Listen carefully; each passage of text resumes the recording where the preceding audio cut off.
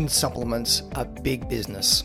And is it any wonder when they are touted as the elixir for youthful and glowing skin? With plenty of A-list celebrities singing its praises, it's no wonder collagen is having a moment in the spotlight. And a look at Google Trends shows interest in searching for collagen supplements really took off at the start of 2019, and it is showing no signs of slowing down. Reading the shopping list of health claims made about collagen, from turning back the clock on your skin, treating joint pain, and even healing your gut, you should rightly raise your skeptical flag. Yet, when you look at the scientific evidence, there could just be some validity to some of these claims. That's what I'll be exploring in today's podcast. So let's start off by talking about collagen. Collagen's key role is as a major structural protein in numerous tissues of the body, including tendons, ligaments, cartilage, blood vessels, and of course skin. It is so abundant in the body that it makes up almost 30% of our total protein mass.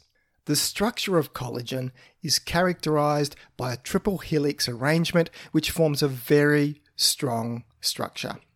Think of collagen like a rope with many fibers intertwined to make it strong.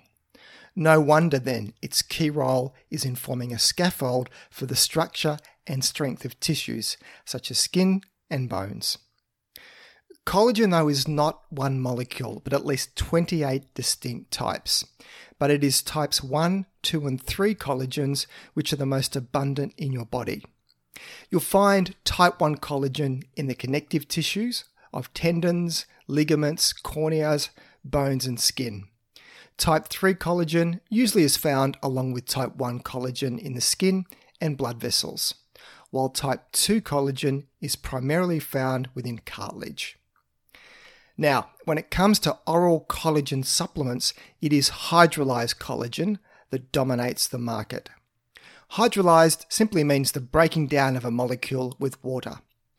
Hydrolyzed proteins are smaller in length compared to undernatured whole proteins, so they're generally absorbed faster and more efficiently.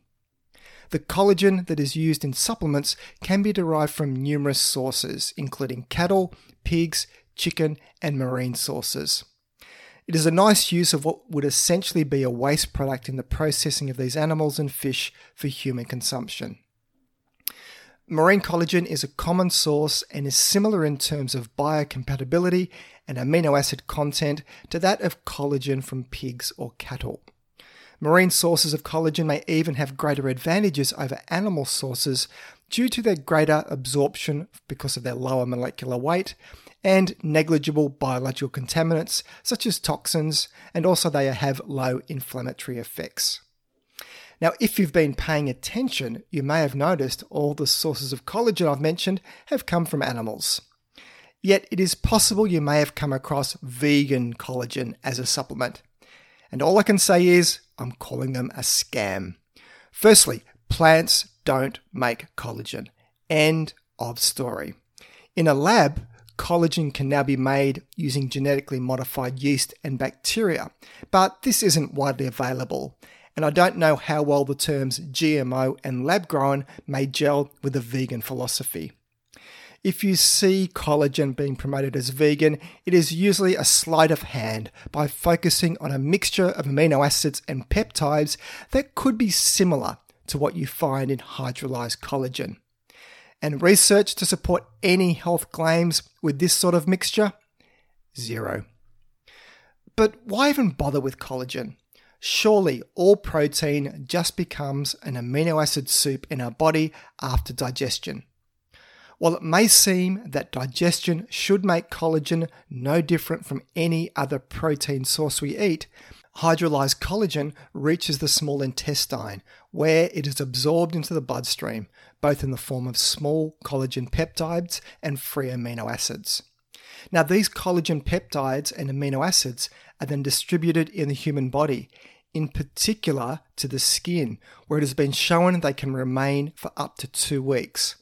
So there is some functional specificity here in how the body treats collagen in our diet for how it contributes to connective tissue building, rather than just entering into the general protein and amino acid pool.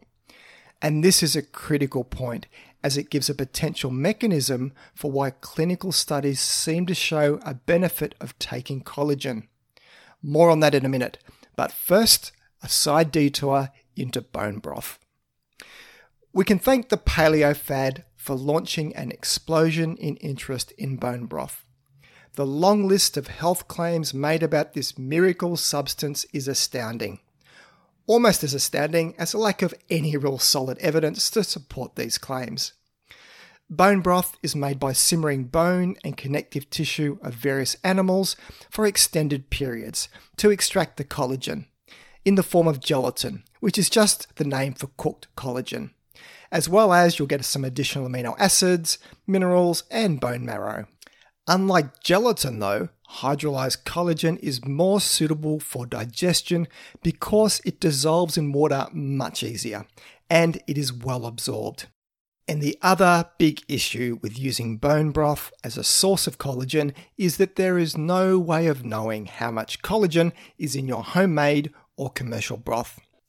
And at least one study has found a lower content of key amino acids such as glycine, proline, and hydroxyproline in bone broth compared to a collagen supplement. It is why the commercial hydrolyzed collagen supplements are so popular, because of the known dose. And once you have that, you know you're in the ballpark for potential benefits, which is what I'm moving on to now. So the sad fact of aging is that most of the collagen in our body and skin declines. After the age of 18, we lose about 1% of it each year. And by the time we're 80 years old, we may just have a quarter of the collagen in our skin compared to when we were young adults. Little collagen means weak, wrinkly, and aged skin. Enter collagen supplements. And this is where we now have what I consider a small but growing band of clinical trials showing what I consider some promise of collagen supplements in improving skin health. Take one study, for example, from 2014, which was a randomized, placebo-controlled trial in 69 women aged between 35 and 55, who were randomly allocated to one of three groups. The women took either 2.5 grams or 5 grams of hydrolyzed collagen each day, or were given a placebo powder. And they did this for 8 weeks. And I'll link to the study in the show notes. And there was a significant improvement in skin elasticity in the collagen groups at the end of the study.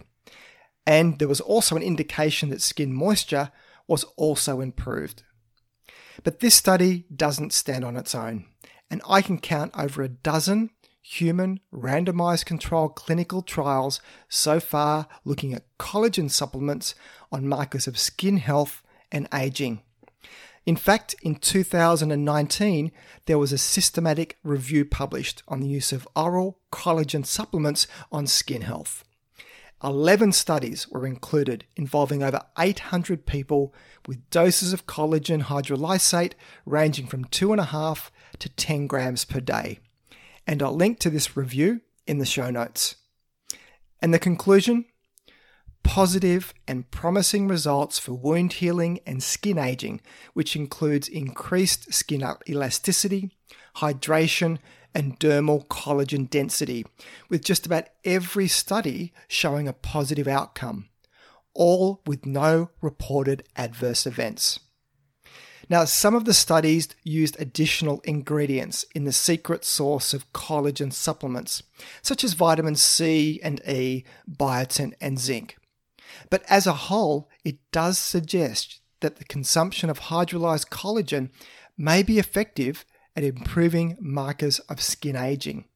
But there isn't enough detail yet to know if there is a difference in what type of collagen is best as far as the source of it, or if it should be type 1, 2, 3, or a mixture. But it doesn't stop at a benefit for skin health. There is some research in osteoarthritis, which is a degenerative disease of joint cartilage.